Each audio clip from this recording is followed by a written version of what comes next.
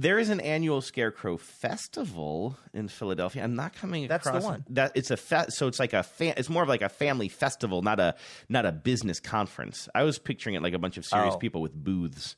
No, I think it's just a bunch of scarecrows set up and people walking around looking at them. And eating like fair food and cotton candy and stuff. It's at Peddler's Village in case anybody wants to stalk you.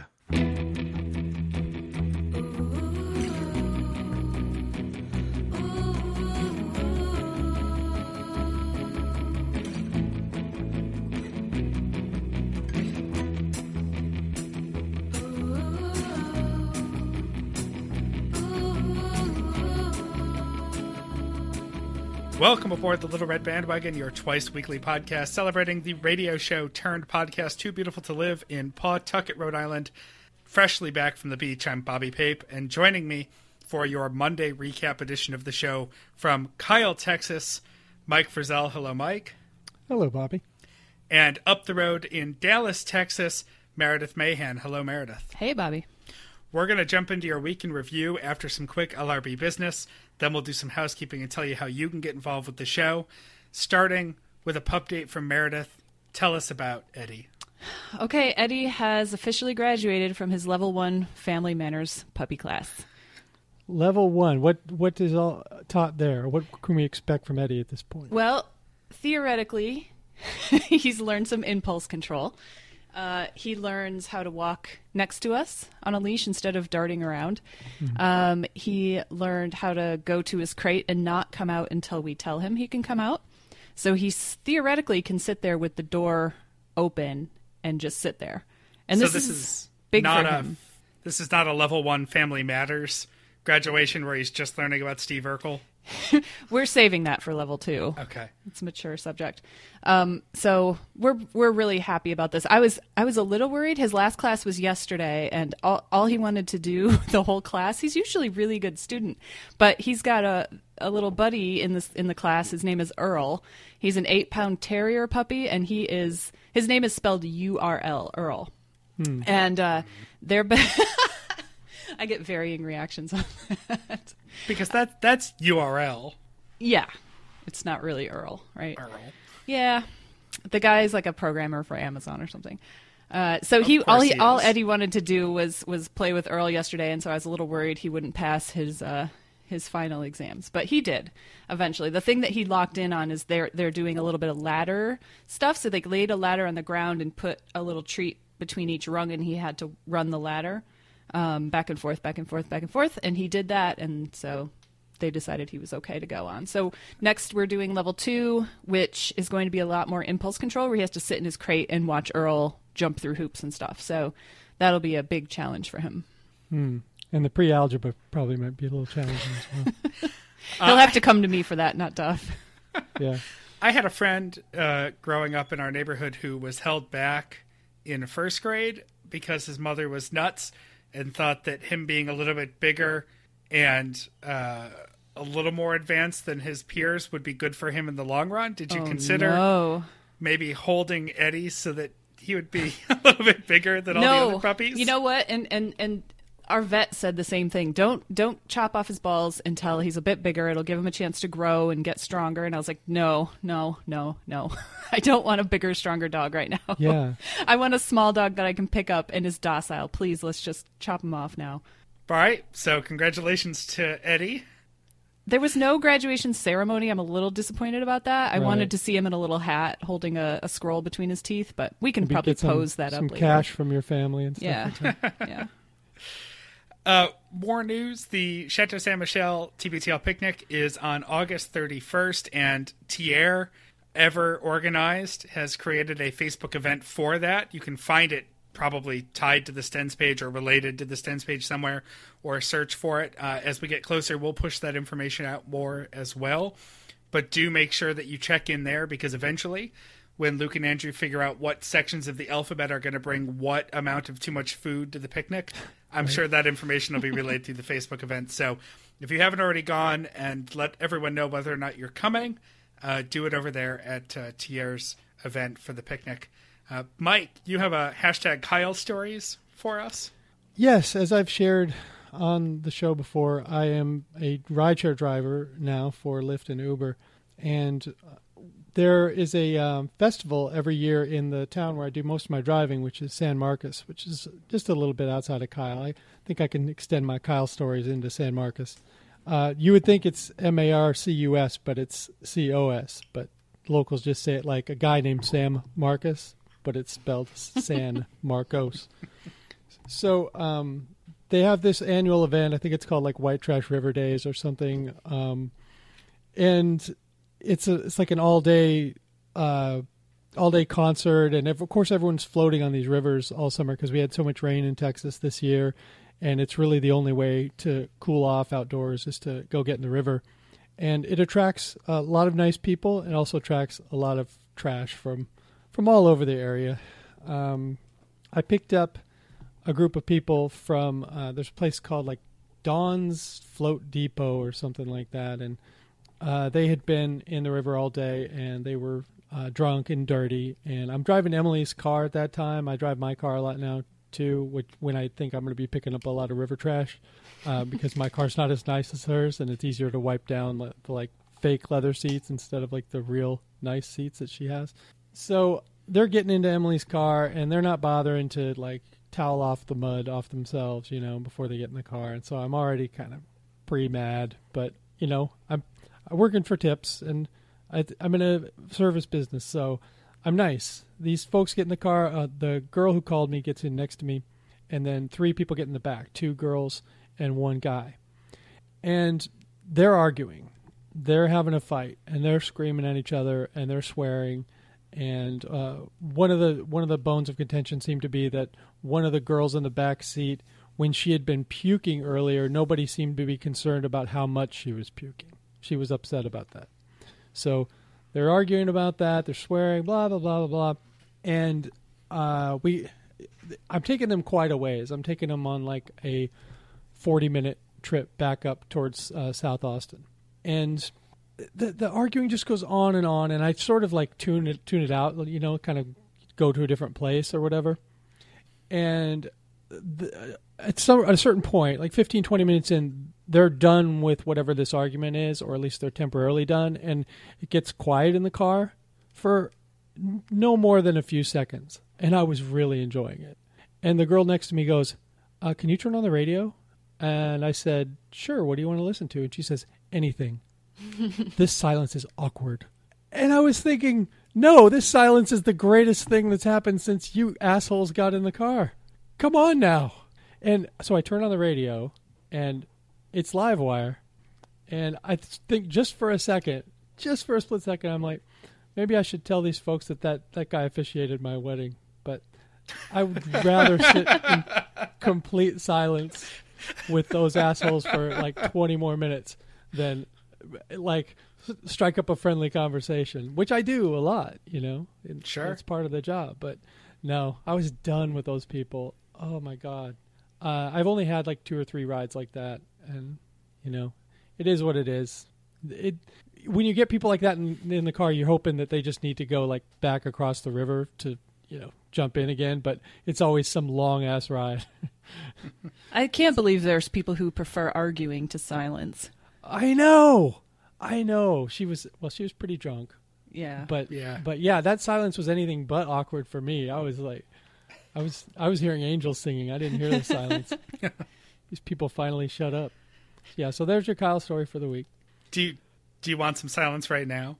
No. I don't think I need any silence. Just turn on the radio. Our filter will take it out. Yeah, that's a good point. We could make for awkward pauses, but then they would just get cut out. Yeah, we need one of those in the Uber. Before we do our weekend review, just a couple of notes on upcoming shows. The next Friday episode of Little Red Bandwagon is a rare 5th Friday edition. Some of you have probably caught on by now. Sometimes we talk about it, sometimes we don't. But the Fridays actually have a pretty elaborate programming schedule for us now. The first Friday of the month is always Phyllis Fletcher. The second and fourth Fridays are generally 10 interviews. And the third is usually an Anne curated clip show in her efforts to take over Little Red Bandwagon one person at a time. Mm-hmm. and she's succeeding. What we don't have in our editorial calendar is a plan for the fifth Friday. It's always kind of a wild card. And so for this Friday, I've talked to our friend Steve Newman, who you may know as the Stewbot, and I've asked him, because of his consistently good music picks in the TBTL newsletter, and his tastes being well beyond what one might imagine crosses the transom of the Song of the Summer contest, to curate for us a little list of summer jams. And he and Meredith and I are going to review that list and take a listen to some of his picks and put together a playlist for everyone. So make sure you listen to this Friday's show for a conversation with Stewbot about Stewbot taste in music. And we'll also have an accompanying playlist that goes out with that.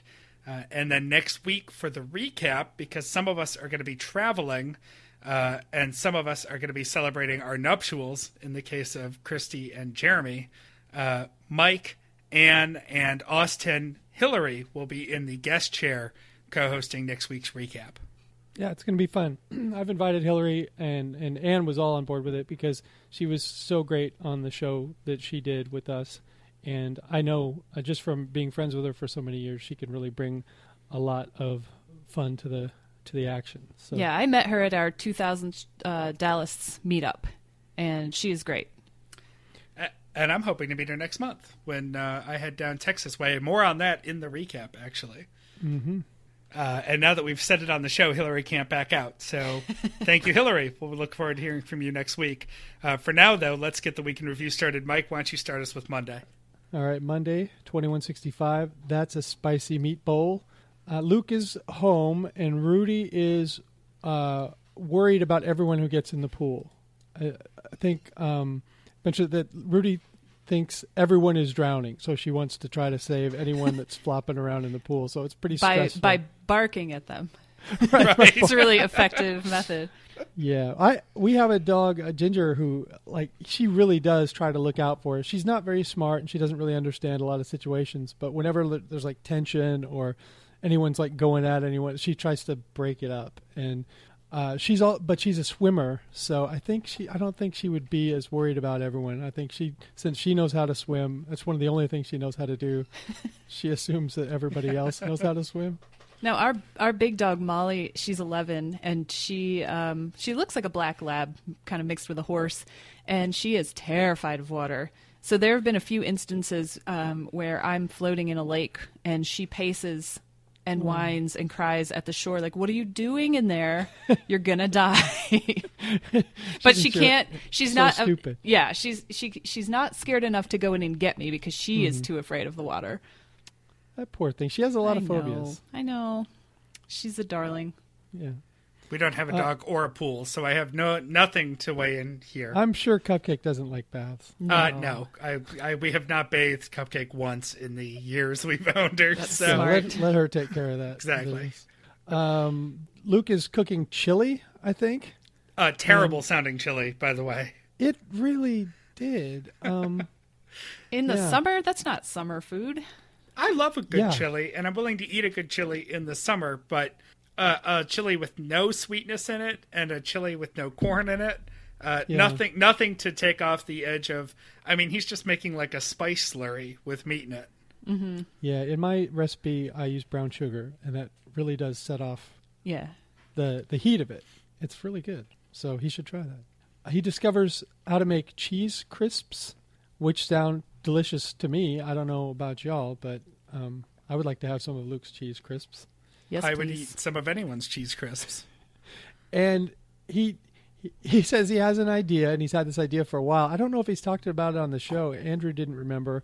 I didn't quite remember it either. It may have just been something he's talked about with his friends for a restaurant where it's just the edges of things, like the edge of the lasagna or the edge of the whatever, that's just like the cheesy, crispy part of it. And he would call it crisp or edge. And to me, this is just like a higher end version of an idea that I had many years ago on Takedown Podcast called Burndies, because a lot of America likes their food really burned. And I thought, this would appeal to a wide section of people. Like Luke's talking about little appetizers. I'm talking about burnt steaks and like Jim Nantz burnt toast and stuff like that. And Bobby, you made a Facebook page. That's right. You can visit Burndies, which is spelled BURNEDY''S, Burndies, on Facebook to learn all about the latest Burndies, mainly specials. I think that's the thing that gets posted more than anything else to the Burndies page. And do check out the posts to page, because the Burndies office is perpetually in repair, so it doesn't actually get posted to very often by management. But patrons and guests tend to post a lot. Yes, there's a lot of action on that Facebook page. It's a lot of fun. And our friend Josh, who was sort of the third guy on the Takedown podcast, he did a radio spot for Burndies, which we will play as an Easter egg at the end of the show, Bobby. Yeah, we'll tack it on to the end. I will just say that, like anything that Josh ever did on the air for Takedown Podcast and anything else that was on Takedown Podcast, it is of an adult nature. We will do our best to make it appropriate for our audience here at Little Red Bandwagon, but just if you have sensitive ears, when the music fades out after we nailed it, maybe just call it a day. Josh Opitz is his name, and I think nobody squeezes more insult humor into a tighter space than Josh. So, yeah, enjoy that. That's the only time Josh is going to get a compliment for squeezing something into a tight space. So take it. What's his Twitter handle? I'm not sure. I can look that up before we get to the end of the show. We can dole that out. Yeah, just give him some credit to it. We'll do it right near the end. He does jokes on Twitter, and they're good jokes. Luke reviews Wall-E. I think this movie's been out. Or is it Wall-E or Wall-E? Wall-E is the rapper from DC. Yes, Wall-E is the cute little cartoon robot. Well, but they're spelled the same, right? Yes. Yeah.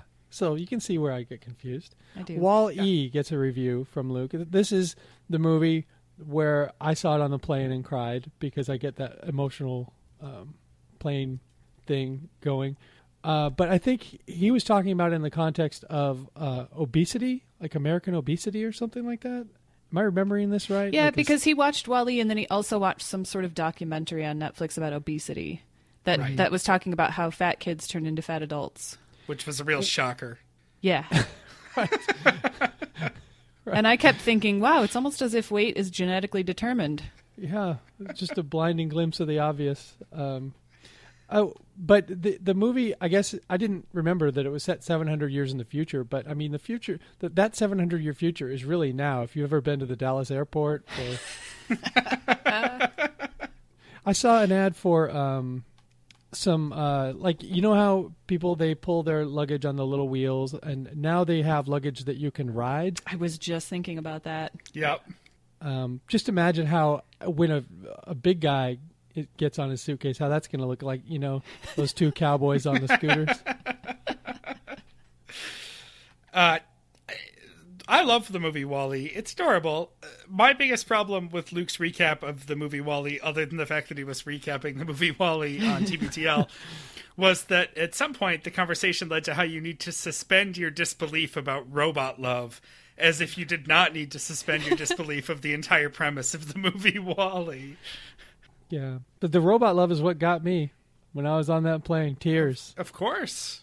Streaming. I almost had to have him pull over the plane, because that's what you do when you're emotional, right? You gotta pull over. Pull it over. I can't see. I gotta talk to Will about that.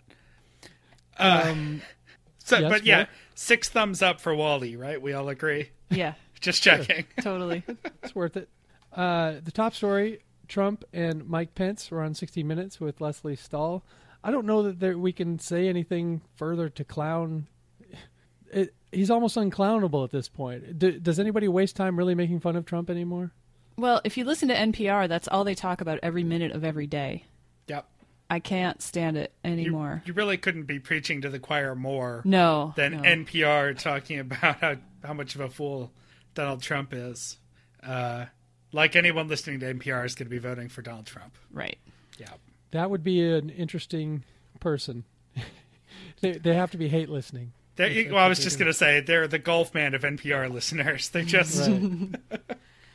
The most interesting thing to come out of the 60 Minutes thing is Mike Pence's wife sells towel charms Her website's called That's My Towel.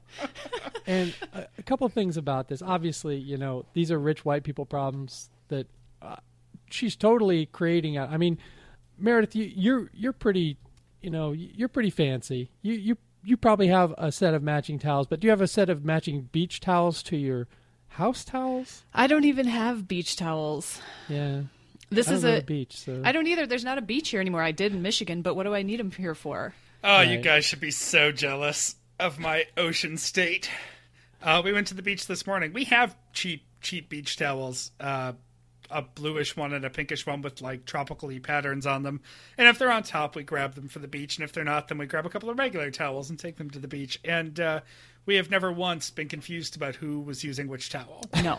I mean, so my towel situation is that I don't have a matching set, but I always get white towels, so it doesn't matter if they're a matching set.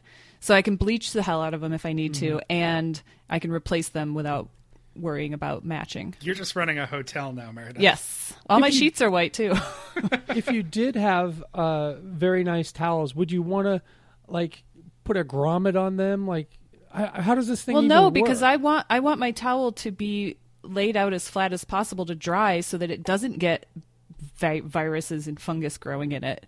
Mm-hmm. Right, let's move on to that part of the conversation. This whole premise is about reusing towels. Uh-huh. How long? Let's excuse the beach thing. You take a towel to the beach, you bring it home.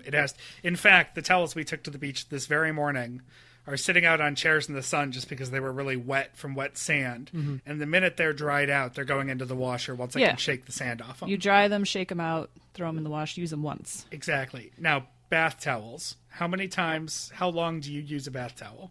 Maybe 3 days.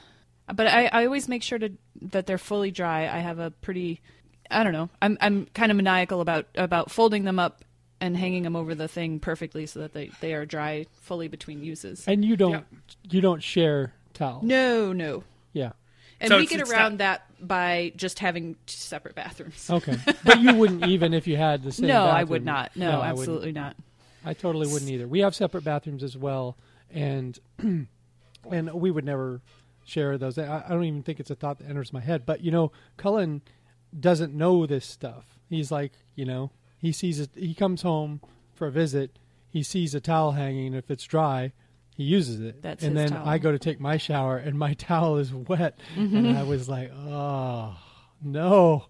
You don't use another man's towel. That's been on his boys. That's been on some dangly bits. So, well, I grew up in a household. There were 5 of us, and there were 2 it was 1.5 baths, so we had 1 shower. And my stepdad installed a long, long bar across the whole wall of the bathroom so that we could all hang our towels up in the room in a proper way, because he was a little bit maniacal about that too. But we all knew which towel was ours. It wasn't a complicated thing. And if we really were worried about it, we would hang it on the hook on the back of our bedroom doors. Yeah. It's kind of a gross reach when you reach for what you think should be your dry towel. And it's wet. It's been 24 hours since you hung it up, and it's like, oh, yeah. no. No, then I put it in the wash at that point. Oh, yeah. I fired that thing straight into the trash. I couldn't even stand the thought of it. I think I use about 2 towels a week, so 3-ish days. And we have a couple of big hooks. And basically one of them is for each of us, and we're not loyal to one hook or the other for each of our towels. But we have basically a rainbow of towels, and so every time we grab one, we grab a different color than the other person's using. And so we just know, right now the purple towel is mine, and the black towel is Sam's. And when we get out of the shower, we hang it over the shower rod, and then the next person who showers moves that to a hook. And because showers it's dry at that point. Because it's dry, right? and then hangs theirs up. Because we are not Rockefellers like you Texas people. We have one shower for the 2 of us. The economy's good here. What can I say? And so, we just sort of rotate them through. But even if it moves, I think we just know which color is ours. And when in doubt, it gets kicked down the stairs to the wash pile.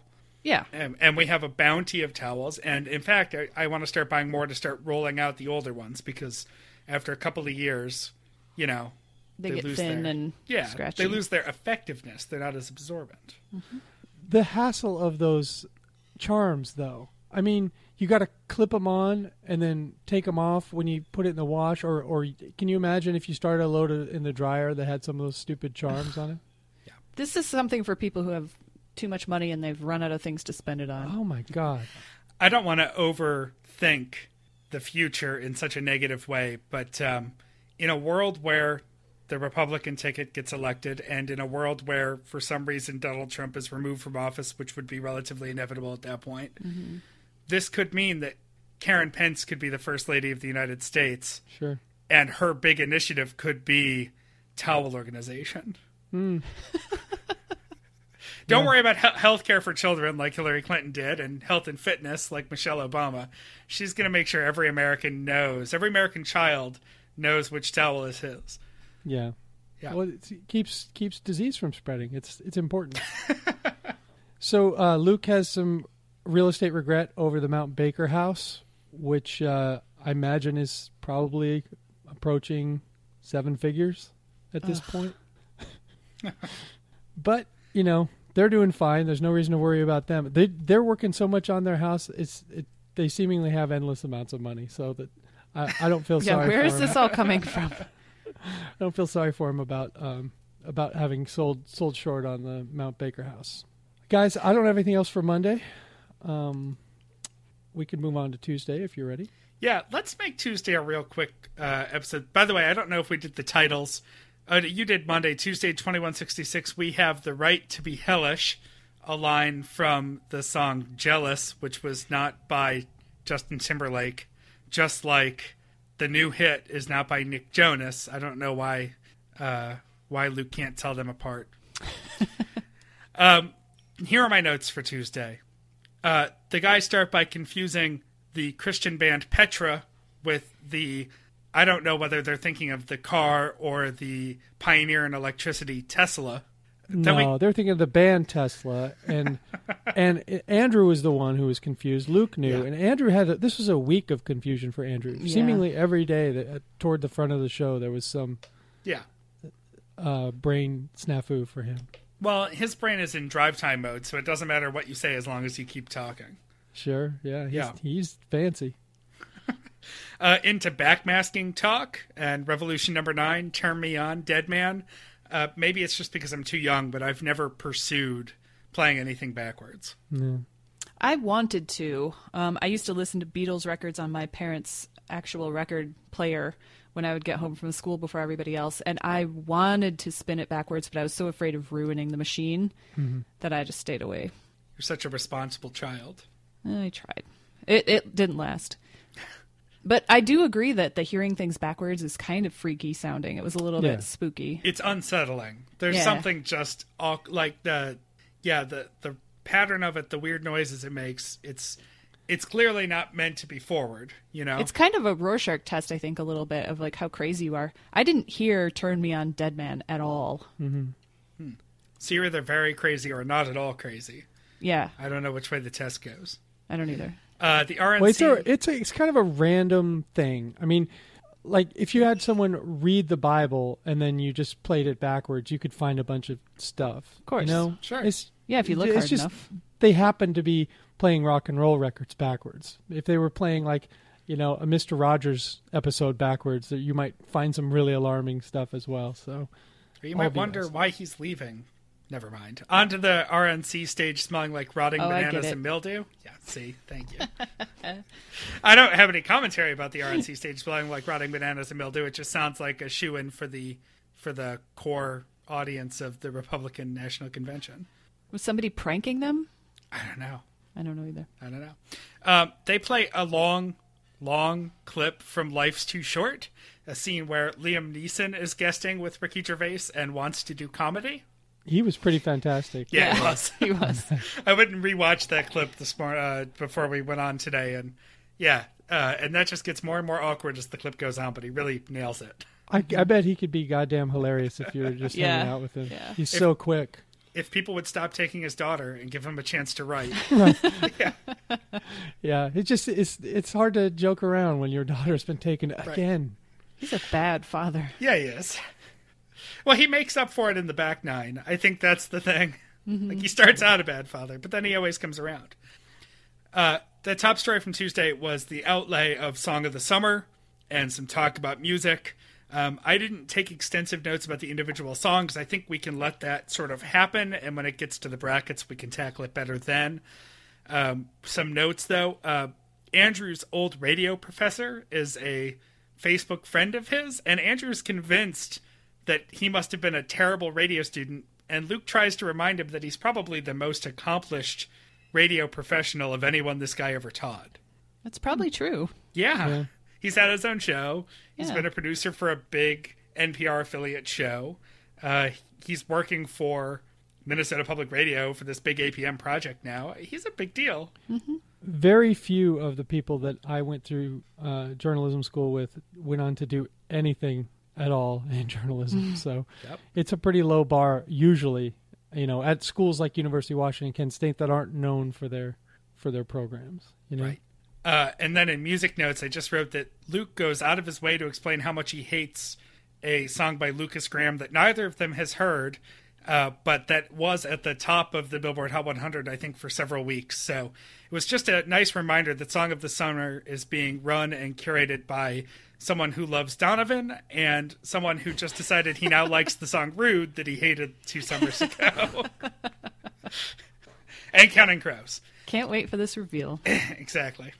Andrew has a kill list for Song of the Summer, which I do appreciate. This is always an annual thing where will he be fair to the stats or will he be more like Jen Andrews? And I'm always happier when he says he's going to be more like Jen Andrews. Mm-hmm. I did not appreciate, and I know on the Stens page a lot of listeners didn't appreciate, some casual bashing of the band Joseph, which several people nominated for Song of the Summer, myself included, for the song White Flag, which is their new big single. And then my note that I'm going to throw out there so that I can get a bunch of hate mail this week, I'm not seeing the big deal with the Avett Brothers. It's fine. Yeah, exactly. I like them. Yeah, I don't dislike them. People are falling all over themselves for them. I don't get it. I like them, but I don't think their songs are Song of the Summer material. No. Yeah, that too. And I think that's it for Tuesday. That was a short one. Yep. All right, Wednesday, 2167, Tomato to Something. Today starts out with a really fun topic, which is workplace sexual harassment. Luke had to watch a slideshow at NPR of some very weird instances of sexual harassment that were illustrated in such a way so as to not actually sexually harass the people viewing the slideshow. I have to sit through a little webinar every year just for HR purposes at work where it's usually clip art of like a woman turning her back, angrily to a man and the man going, "What?" It's that sort of thing. So it's implied that he did something horrible. He did something, she's mad, and they're in an office setting. So you can get around it without having like a guy pretending he's got big fake boobs or whatever it is. There's other ways to incorporate boring clip art into these things. So good on you, NPR. And then Luke tells us a story about one of his sound engineers who told everyone about his time as a Tamil tiger, making that really an uncomfortable sexual harassment workshop. Luke is in Wenatchee. Is that how you say it? Uh-huh. Washington. He's doing a story for NBC about a falconer who's a defender of cherries there. And he said it was named Tig, which now I can only think of Tig Notaro, like a bird named Tig Notaro that hunts birds that would eat the cherries. Going on to updated scarecrow technology, he tells us there's an actual scarecrow convention later this year in Philadelphia. I'm actually kind of curious what's going to be at that convention. Yeah, I would have never have thought. And so apparently it's vendors, right? Yeah. And not cosplay? I hope so. The Falconers sound like pretty cool dudes. Then we are treated to another Donovan song, The Magpie, which dominated the newsletter this week, which I couldn't even read because I was so annoyed about this song. And this is how the title came to be, because Luke said, well, not all heroes wear capes or ponchos.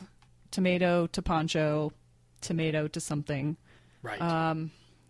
They mentioned the wacky waving inflatable arm flailing tube man a little bit, and about how they'll put silvery strips of like mylar on the crops, and you see that in Traverse City, Michigan, where they have some vineyards, and I never knew what that was for. I knew it was to scare the birds, but I didn't know it was to make it look like it was on fire. That was kind of cool. Oh, my. So people are actually, they're putting those inflatable arm guys out there just like as is out of the package, or do they have to like alter them in some way? I have no idea. I mean, you have to put a fan below them, right, to get them waving? Yeah, you need a generator or something. Yeah. I haven't seen that in any fields, but I do have an opportunity. We are going to Washington next week. So my cousin is a curator of some kind of crop out in Wenatchee. So maybe I can do a little report. I just like that all the birds are suddenly buying used cars instead of eating cherries. Right. Yeah, I can't look at one of those inflatable waving arm guys without thinking of my wife's ex-boyfriend, the boyfriend she had before we met, and she said that one of his many talents was that he could do that thing. He could do that thing that do the dance. He could do that Dee does on It's Always Sunny. Right. Yeah, I've been staring at that GIF all day actually. Because it's up in... You can't look away. I mean, it's two cultural references. It's that complete with the Steve Winwood music in the background, right. And then it's the commercial from Family Guy, which somebody posted, or maybe actually 2 or 3 people posted to the Stens page, which from my college days was one of my more favorite Family Guy moments. Yeah, mine too. So, plenty of celebration of the wacky waving inflatable arm flailing tube man. Moving on, we start an unfortunate streak of telling terrible jokes in this episode. Luke tells the joke about the pig with 2 legs that Andrew didn't like because I thought he didn't like it because it was tasteless and sad, but he didn't like it because he'd already heard it, I guess. It's both. Is there an all of the above bubble? Yeah. Yeah. And this maybe started because they were talking about construction noise at Andrews, and then they started speculating about projects they knew nothing about. And Luke said, "How do you jack up a house? Put it on some muscle milk." This is pretty good one. And then we get treated to Andrew's 3 versions of his fake laughs. The first one sounding like Santa Claus, the second one being kind of a crazy scream, and then Anderson Cooper giggling. That was my favorite. Andrew had some range this week. Yeah, he did. He did a lot of acting, didn't he? Mm-hmm. Top story for today is you can now request to be Twitter verified, and now that any old person can do it, Luke has no interest in doing it. Yeah, and if you see an article like this about Twitter verification, and you feel like you want to throw it up on the Stens page, take a quick look. Yeah, we got it covered, guys. We're good.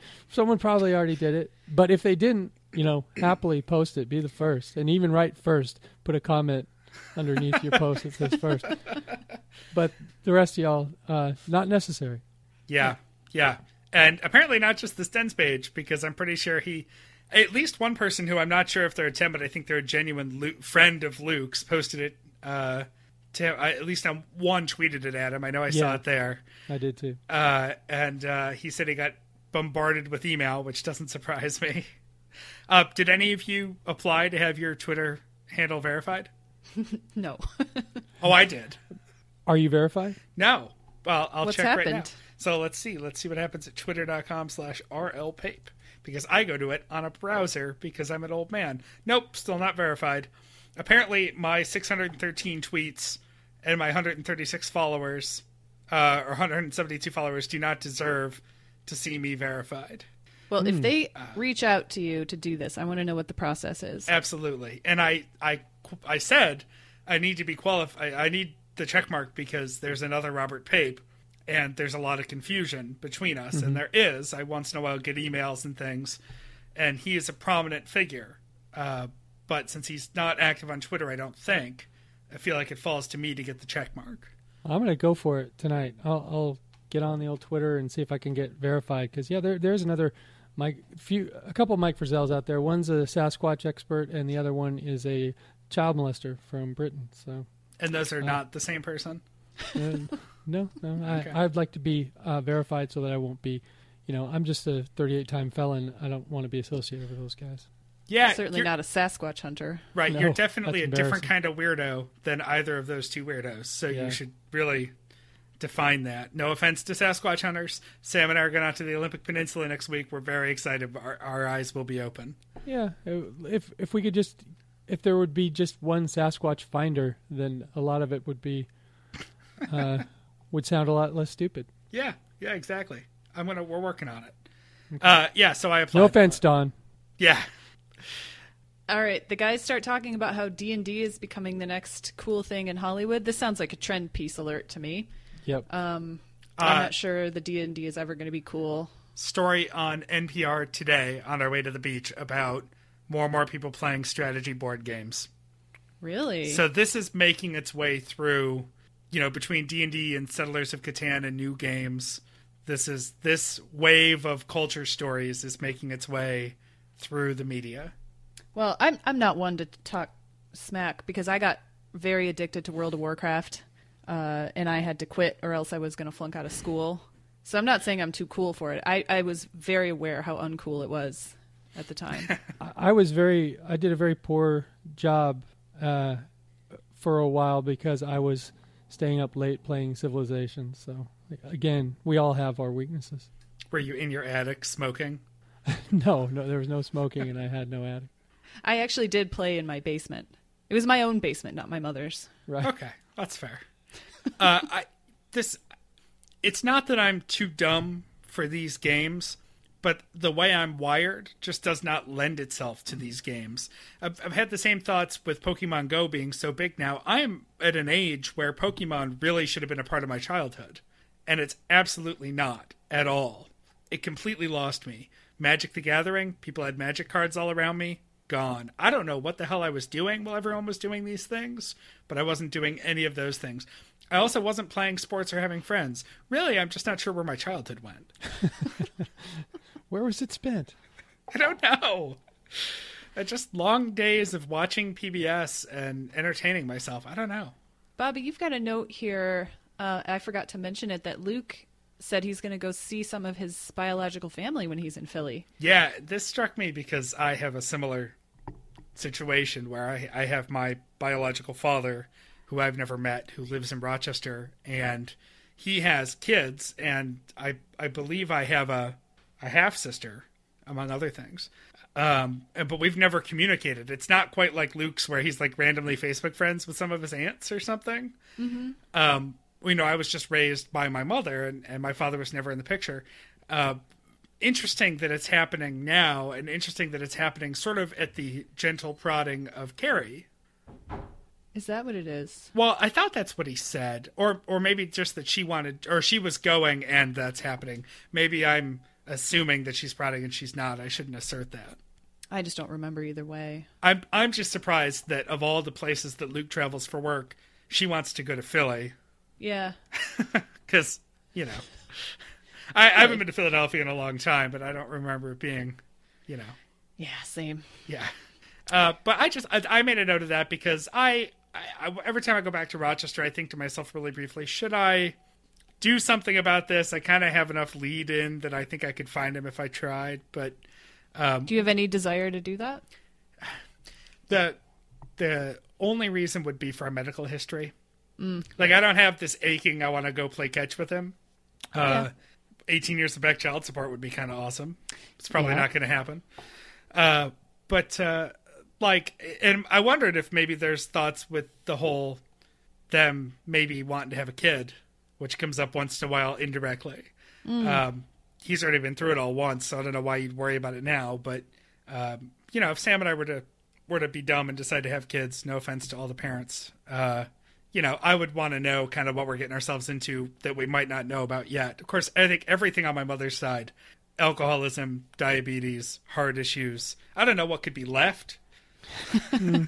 There's so much more. Yeah, exactly. Cancer, depression, we got a lot of it covered, but it would be nice to know if there's even more hiding in the shadows. There could be. Yeah, who knows? But I just thought that was interesting that he mentioned it kind of casually too.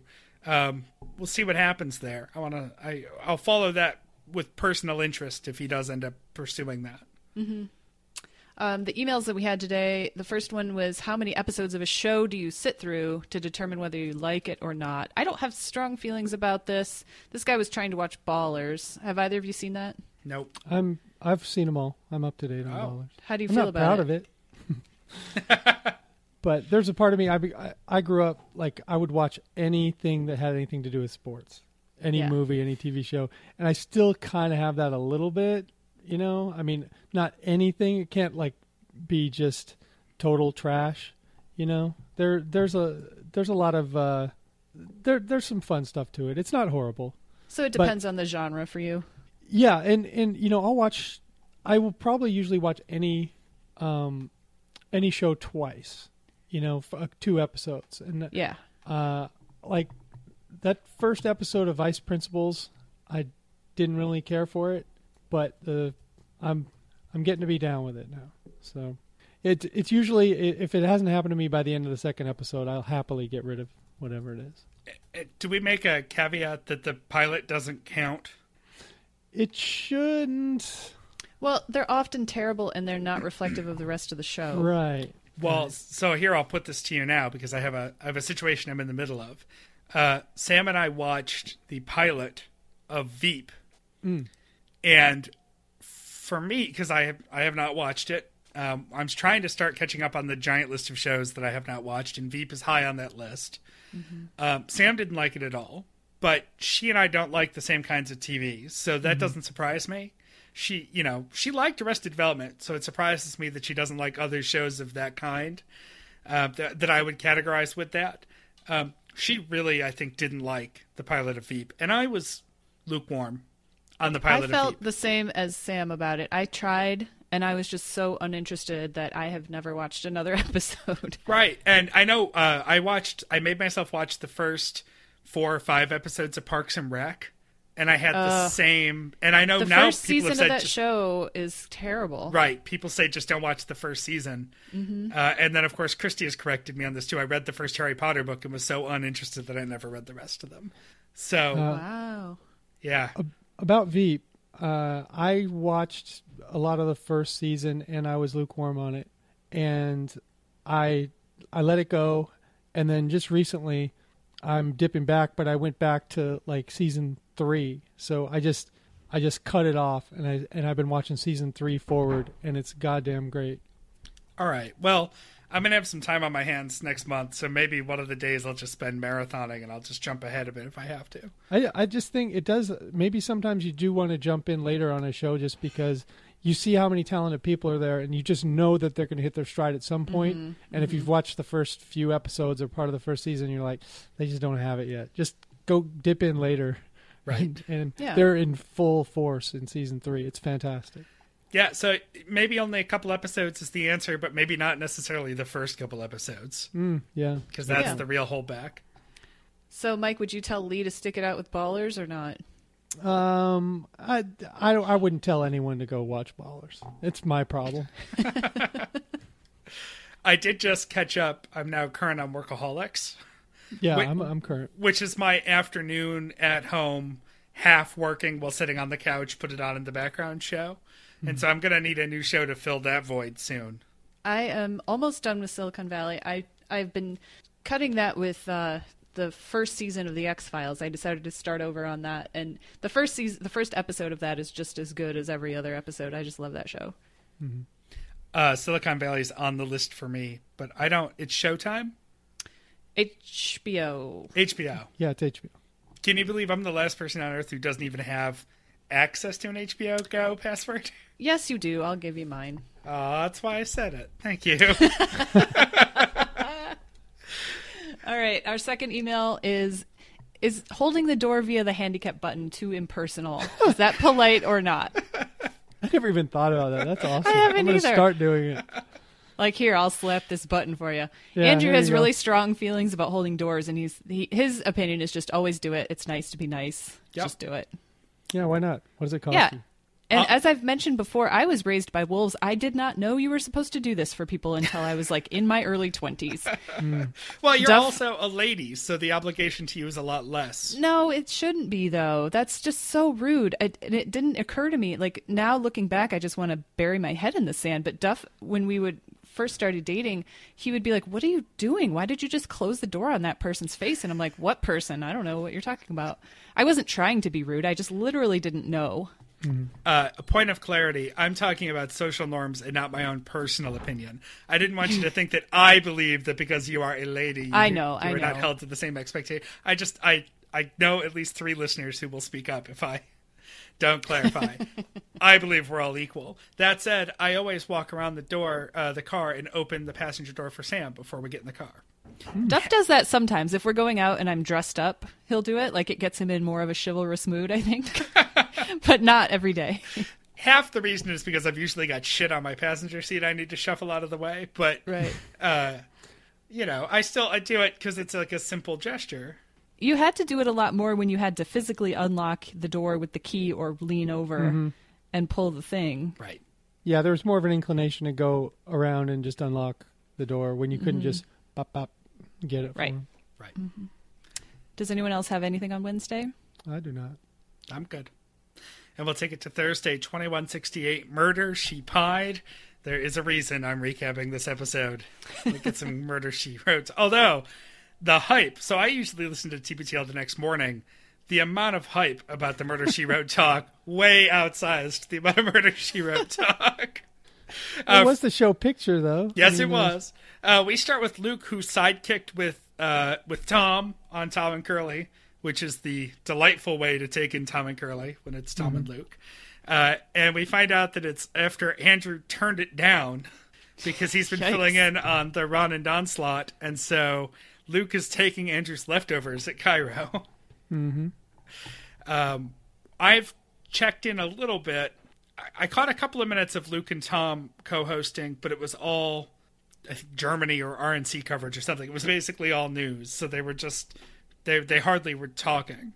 I don't know if you guys listened at all. No. The time shift makes it weird. Yeah. Yeah. Andrew, probably as part of being on this schedule and just being himself, was up at 1 a.m. and caught an episode of Murder, She Wrote, which he realized was the part 2 of a 2-part Murder, She Wrote Magnum P.I. crossover episode. Are you familiar with these episodes? I have seen these episodes. Where do they take place? In Hawaii or Maine? In Hawaii. I've seen nearly every episode of Murder, She Wrote. There are a few that I've missed because Sam was marathoning it and would watch while I was at work hosting trivia. But for the most part, I've seen a strong majority of them. And I've definitely seen at least the part 2. And the reason that I may have only seen the part 2 is because part 1 was actually an episode of Magnum P.I. Oh. And part 2 was an episode of Murder, She Wrote. And when they were on the air, they must have been back-to-back to that way.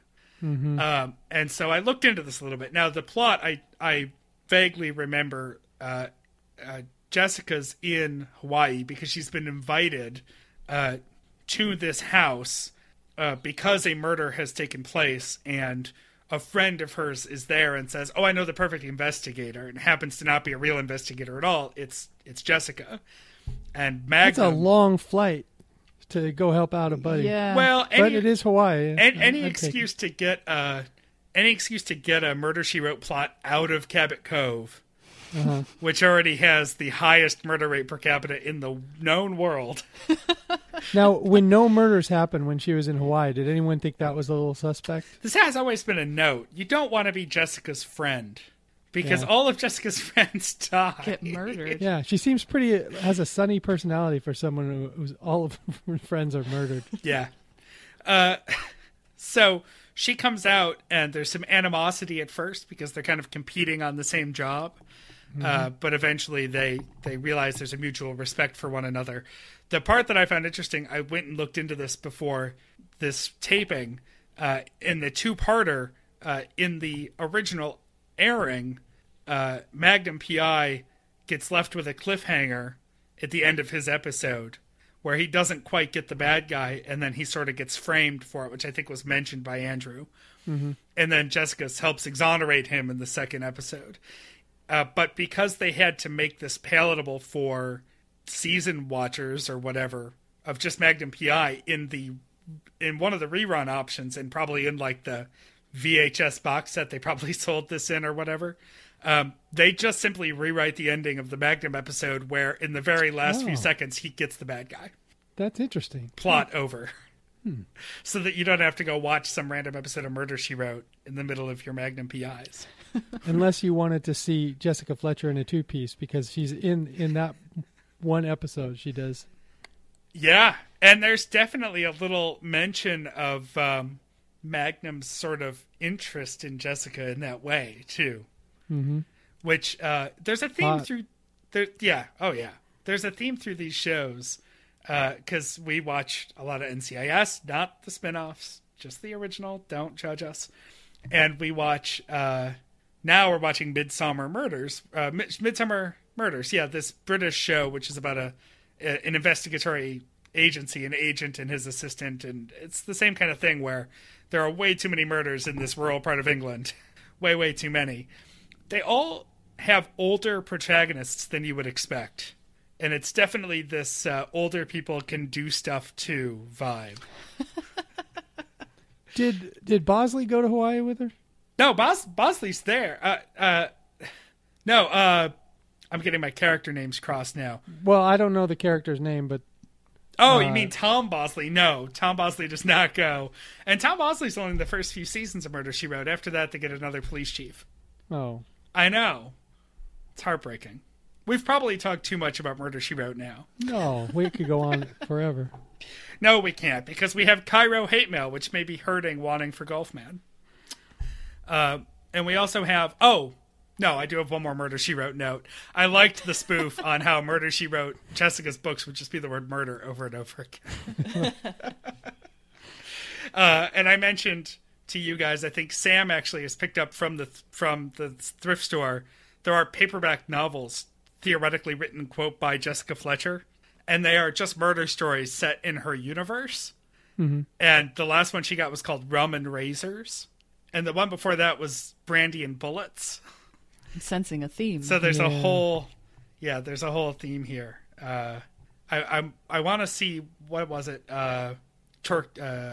Tequila and tranquilizer darts. Four Loko and Framing Hammer. Yeah, perfect. Vodka and vibrators. Oh, wow! What a way to go. That's where my brain went first. Back to Cairo. They check in with Dave Ross at the RNC, who apparently really loves G.E. Smith. Music talk. I'm out.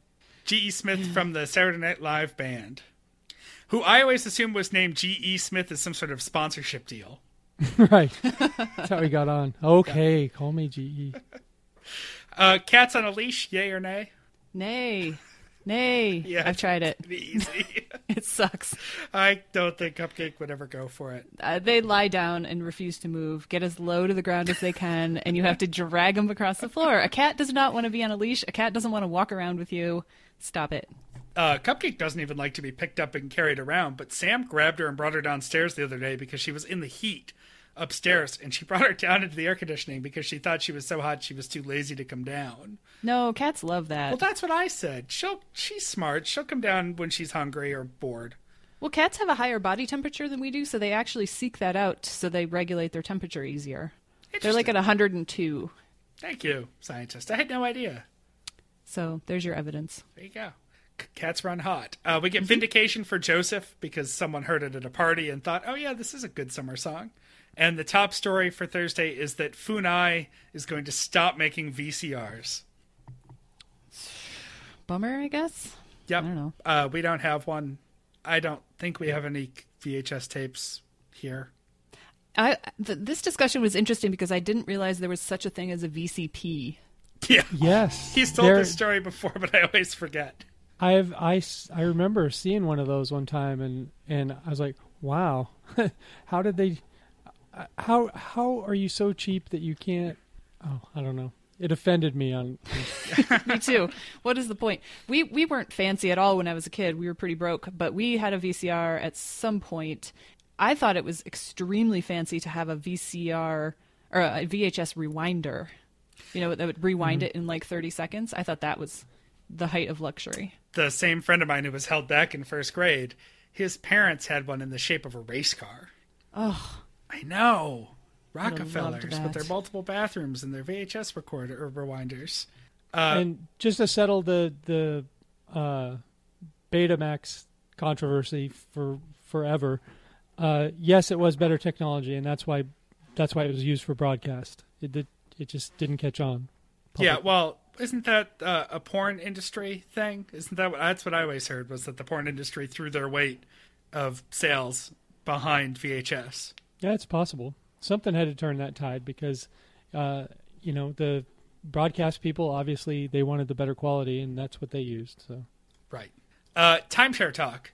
Luke mentions that despite his parents being ridiculously frugal, they did get a timeshare, but then they made sure they got every last ounce of worth out of it. she would. That's, Yeah. Of course she would. Yeah, she's the person who gets a gym membership but then goes every day. They're not making money on her. No. She's not the 500-pound guy at the. She is the 500-pound guy at the buffet, is what I'm saying. Yes. Yeah. We're not making any money on this guy. He's hurting our bottom line. I only mention this to be selfish and say that because my mother bought a timeshare this year and is not using it, I get a week of timeshare time in Texas in August because that's the only place her lack of clout could really land me that I wanted to go. And so next month, I'm sure we'll be recording either together or at least from the same state when I'm down in Texas. And I think I've mentioned it before, but we will be organizing something for the Texas Tens. And I'll get an event up soon. We just need to pick a day and a place. Yeah.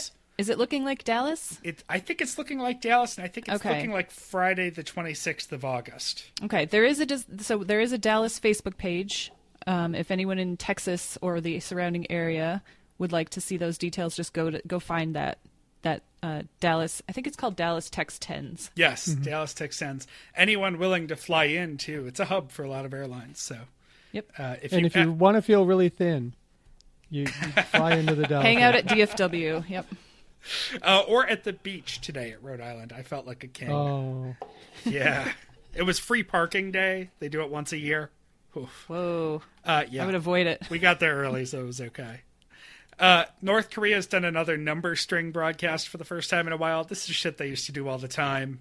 Is there really anyone out there left listening to these North? Yeah, do they have deep cover agents somewhere listening to the radio I think it's a fake out. I think it's they're Just to- pretending. just to get people to talk about North Korea? Yeah, or just so like other like our intelligence has to worry about what they're doing. Exactly. Luke's going on a staycation next week, and we're going to see some substitute hosts on TBTL. We're going to get some Stewbot. We're going to get some Phyllis Fletcher. We're going to get a Cooking with Sean for picky eaters, specifically God. geared at Andrew, so that should be easy because he'll just microwave some popcorn or something. And Hot dog. Yeah. You're right, exactly. Hot dog buffet. And we're going to get some Aaron Mason from the Grapes of Rad. That'll be an interesting week. He is the third host from Grapes of Red I would love to hear on TBTL. Yes. No, fourth if you count Ben. Ben Parsons. Yeah. Oh, I miss Ben. Email from Lauren tells the guys to be more confident when they're out in the world talking about That was a TBTL. sweet voicemail. Yeah, voicemail, excuse me.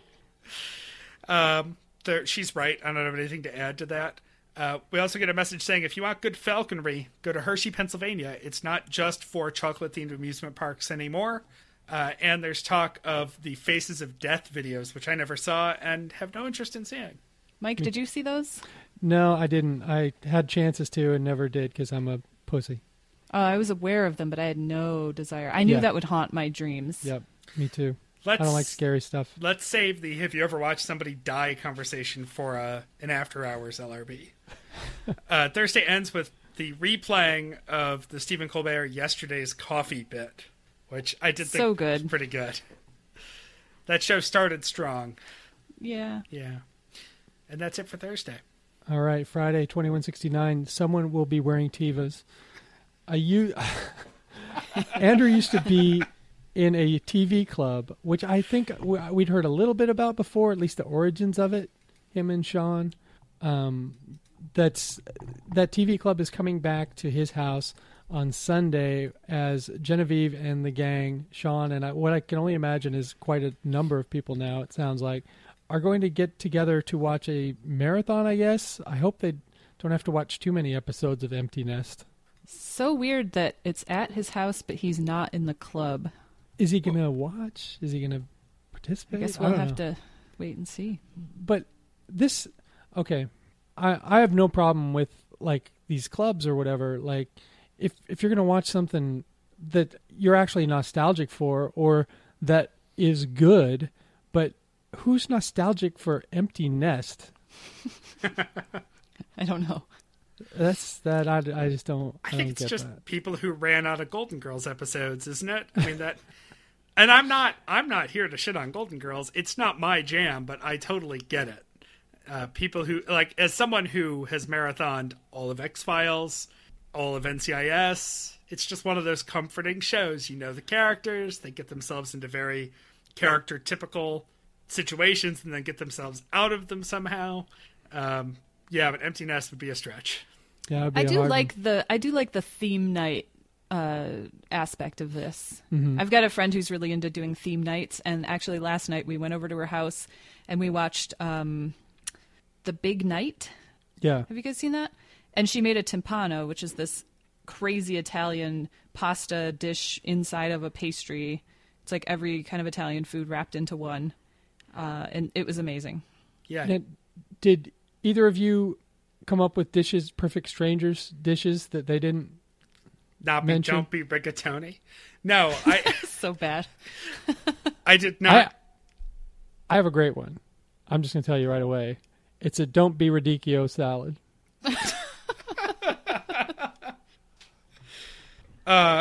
You only lose points because it's a salad. Yeah. Who wants a salad? Nobody likes salad, right, Jen? Yeah. The only time I've ever done that is when the new season of Arrested Development came out. We had a party to watch it, and we all brought themed foods, and so Sam and I brought mayonnaise. Oh, God. Gross. So we just brought a bunch of hard-boiled eggs and a squeeze tube bottle of mayonnaise. Yep. I like one part of that. Yeah. It's a step up from the Widower's Picnic, which I'd never heard that phrase before either. No, yeah, me neither. It was sad. Luke and Carrie are going to a hat party, of which I saw the picture on Yes. Facebook today of them. Hats And She happened. picked out a great hat. Yeah, she did. Carrie looks amazing. Yeah. I'll just say that. Luke fills in again for that the late morning show, and it's a big news day, and he feels like he was frustrated because he didn't really get to be Luke. He didn't get to do any Luke things, and he thinks that we as a nation, I don't know if he's speaking for the world, but we're getting pretty hysterical about the news, and I think there's some element of truth in that, but there are a lot more shootings going on than back in the day. I don't think we're being hysterical about that. It seems to be picking up momentum, the guns and the shootings. So Yeah. it wasn't just that nobody reported those 50 people killed in Orlando 20 years ago. No, if 50 people had been killed in Orlando, we would have heard about it. I think Luke's also just losing focus of the purpose of the media he's doing when he's on 9 to noon. You Yeah. know, it's a news radio talk station, and people are tuning in for the quarter hour at the most, and so that's why they have to go wall to wall with it, is because if you're not talking about it the 2 minutes somebody tunes into it, they're going to flip. And you know, if he wants to do flowery, featurey stuff, I mean, that's what Livewire's for. TBTL. GBTL. Even, I mean, there are segments of the NPR, NPR weekends. Emily posted a great thing about a dream 2016 would be Terry Gross and Scott Simon both coming off the air together. I mean, there's plenty of room for that kind of radio. It's just not daytime, midday talk news radio station. It's just not there. Just demonstrated why he was right to get out of that. Yeah. Because it puts him in a bad frame of mind. He doesn't like to do that stuff, but that's what radio is. That's what that kind of radio is, and you can't change it. Right. It will start to change you for the worse, and one day you wake up and you're Dory Monson. I want to backpedal before you move on Sure. to the party, because there was a lot of hand-wringing between Luke and Andrew about dress codes on invitations to a party. And first of all, I'm glad to see it looks like Luke wore the suit, which he should have done. The only thing worse than having a dress code on a party invitation is not having a dress code on a party invitation, because then you're really left to have no idea. I think what they think is if there's no dress code, then you can't be held accountable for going over or under. No, you totally look like a dumbass if you show up and you're way over or underdressed. A couple of weeks ago, I went to a work dinner with some of Duff's customers at one of the nicer steakhouses in Dallas. And this is the one I was consulting you guys about. What should I wear? What shoes should I wear? Right. Because I needed to tower over some enemies. And at that dinner, this one woman who she's the wife of one of his coworkers who I've met in these situations before, and we're friendly. She showed up. I was wearing a black wrap dress and black heels, and she showed up in white jeans and a really casual, breezy top and some crazy earrings. And she just looked at me and was like, oh my God, what did I do? Nice. I did it so wrong. And her husband is just useless when it comes to this, because they're our only real contact. It's like her husband won't tell her. He's like, I don't know, whatever. I don't know. We're going to a barbecue or something, ball game. I don't know. Yeah, so she was way more casual than anyone else at this dinner, and she just was seething at him the whole night. When in doubt, go one step over. I would rather be overdressed any day. Absolutely. Well, and it's for a guy, it's a little bit easier because you can always loosen your tie or take your jacket off. Right. You can do things like that. And in fact, what Andrew was describing for a party he went to, the open collar and sport coat, that's a great look. Layers, yes. And it hides some midsection. I'm a big fan of I'll take first of all, a tie and a shirt but no jacket looks really weird to me. I feel like that's youth pastor territory. That's roll up your sleeves and turn your chair backwards. Yeah. I'm gonna rap to you about God. I would much rather go sport coat, no tie, open top button, because then you can be comfortable. And if it's really hot out, my work uniform is usually, I wear jeans to work every day now because nobody sees me, but if people did see me, it would be collared shirt, rolled up sleeves, open collar, because that's, it's casual, but it's adaptable. You can make that a little bit nicer, a little bit less on the fly. You could win the New Hampshire primary. Oh, absolutely. Look, I think. Yeah. Just brush my hair, shake up my hair every time I give a talk, and it'd be fun. Yeah. But no, that's really important. And even if it's ambiguous, at least it gives you a neighborhood. And in the fundraising side, where I throw a lot of parties and things, we argue like, what the hell is country club casual? I don't know. Boy. But you're probably not going to wear jeans. I would have asked the person who invited me if I was Luke. Ask the neighbors. Send them a text. What is the dress code here? What are you wearing? Right. Yeah. But seersucker is a funny thing, though, because you can make that pretty casual. And that looked great. That was a good choice. And he did it right. He was wearing like a white button down and no tie, open collar. Perfect. Yeah, perfect garden party. The number of times I've had a tie in my pocket, adaptability there. And for women, that's the sweater, right? The sweater over or the shawl. Or a shawl or something, yeah. So always have a dress code, please. Speaking of, still have no idea what I'm wearing. Well, I'm just wearing a suit next weekend, which this is a thing with Seattle. I went to a fancy concert last summer in Seattle, and I wore a sport coat and nice pants, and I was about 3 steps overdressed from everyone else in the room. Christy keeps saying you can wear whatever you want. Well, I want to wear Tevas and socks. I'm going to wear my SpongeBob pajamas. I like it. That's interesting. We'll test out the title of this Friday episode. See if someone will always be wearing Tevas. Yeah. I'm guessing someone from Jeremy's family is going to be wearing Tevas. This will be my first visit to the Pacific Northwest, so I'm going to be on the lookout for a lot of North Face. I know it's probably too warm for the jackets, but I hear about the fleece and the Birkenstocks. Oh, yeah. Can't wait. Yeah. Actually, flannel pants, then you can also wear the North Face top and you get both in. Comfy. Yeah. All right, our top story on Friday. A reporter is playing Pokemon at a State Department briefing, which to me sounds like the best time to play Pokemon.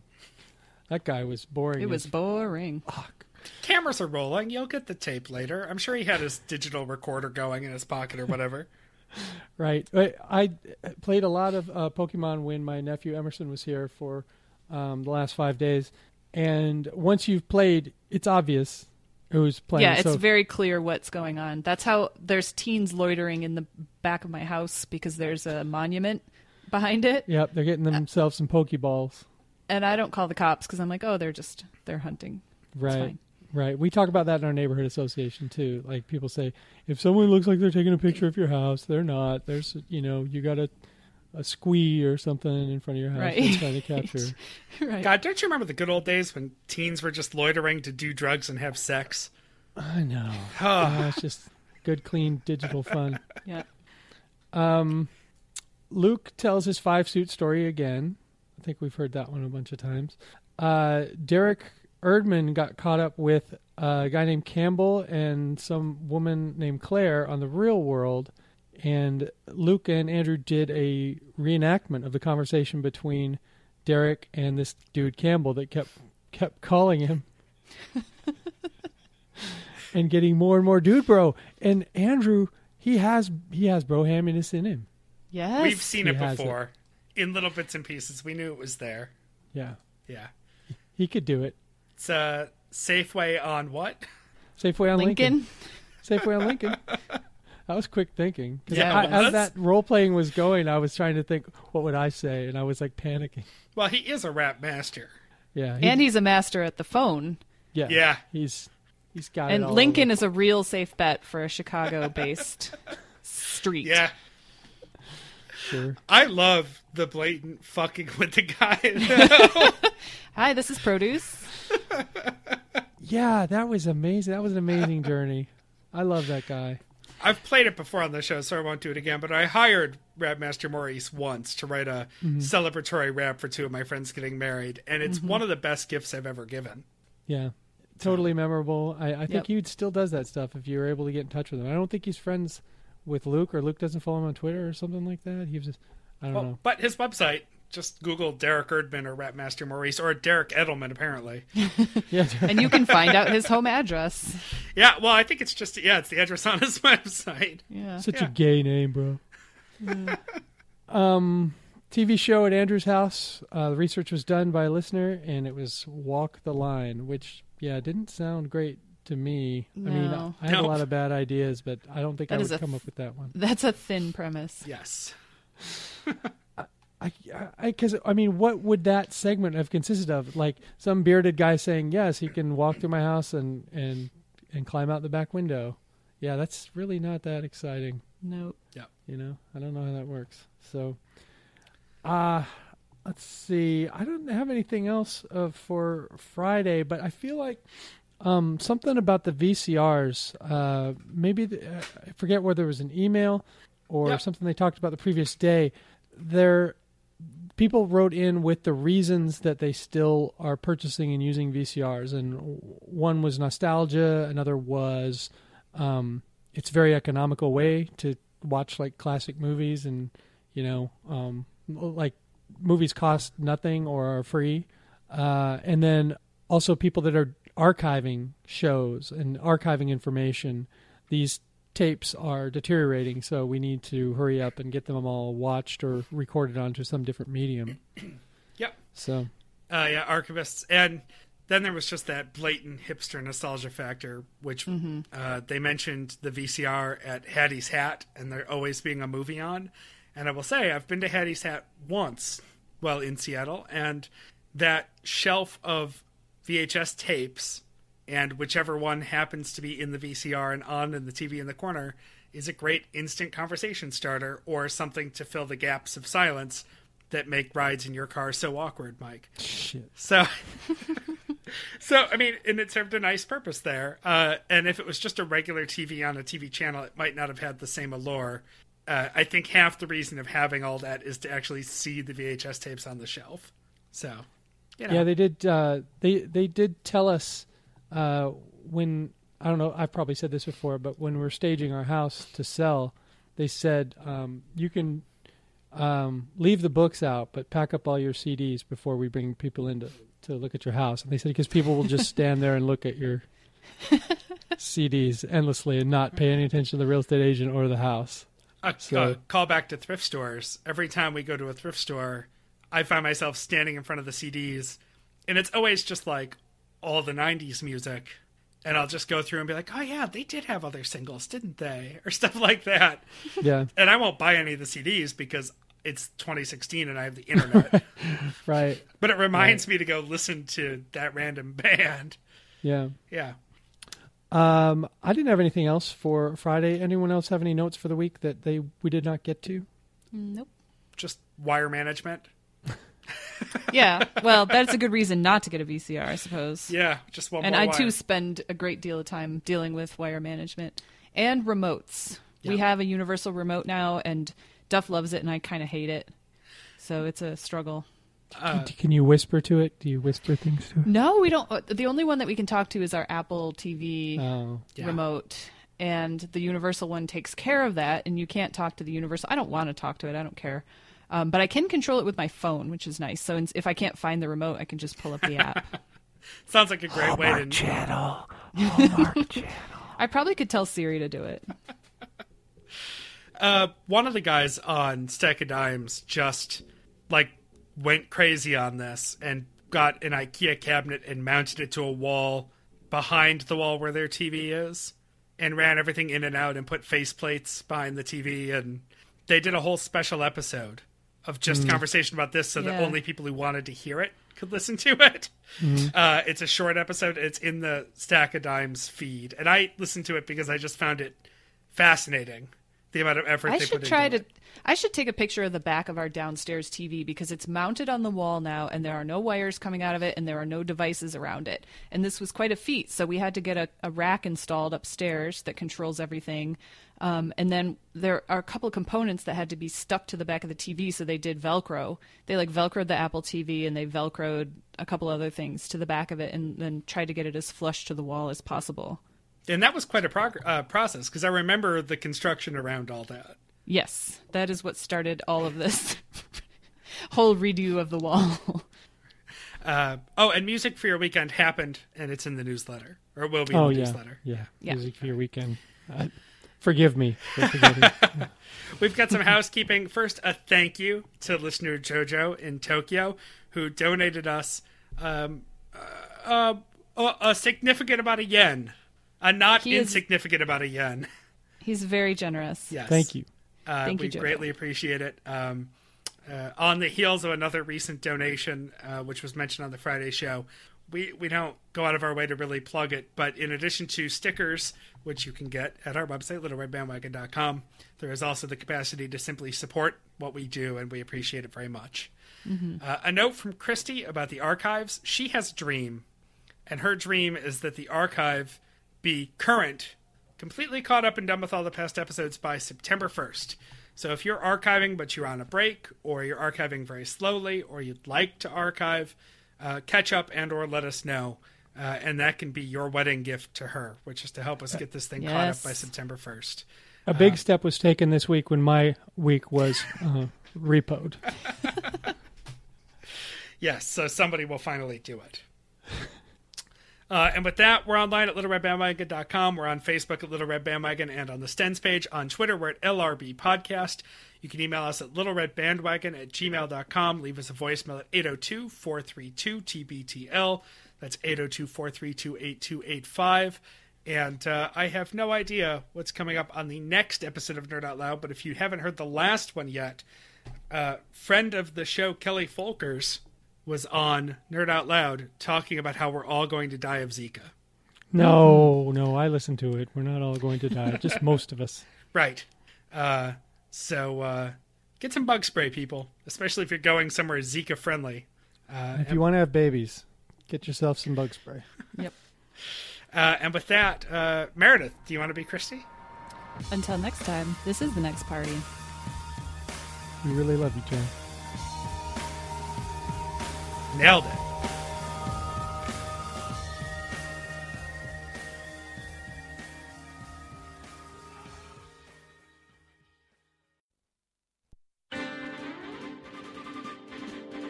Hey there, typical American dummies. This is Gerald Burndy, president and founder of Burndy's Fine Dining Restaurants. I started this enterprise because I grew tired of the lack of quality restaurants, such as Chili's, Applebee's, and Ruby Tuesday. These places are great, but few and far between, and I yearned for something even more true to my soul. Something even more bland and tasteless to satisfy the appetites of a man who has the mental capacity of a kindergartner. Interested? Well, blaze on over to Burndy's today for this week's specials. For starters, you've got to try our chicken tenders. We start with Tyson chicken strips fresh from the frozen foods aisle and throw them in the hottest oil possible. We let them sizzle and fry to perfection for 3 hours. Fry them with our famous singed dipping sauces. Then, incinerate your appetite with one of 2 exciting new entrees. First up, you've got to try our pan-seared, smoked, baked, blackened, slow-roasted, and then pan-seared again catfish. Or if you're in the mood for something more hearty, you'll love our new baked Nebraska. It's like a baked Alaska, except we serve up a 4-pound mound of ground elk meat and delicately char it with a blowtorch to perfection. The resulting tennis ball-sized piece of meat is utterly delightful and classifies as a handheld weapon in 36 states. Finally, for dessert, we've always got our famous Bonfire. It's a mound of store-bought bonbons, delicately coated in gasoline and set ablaze. If the only pink meat you like. Please allow our expert staff of chefs and convicted arsonists to craft your dream meal today. And remember, don't just buck the trends. Burn them to the ground!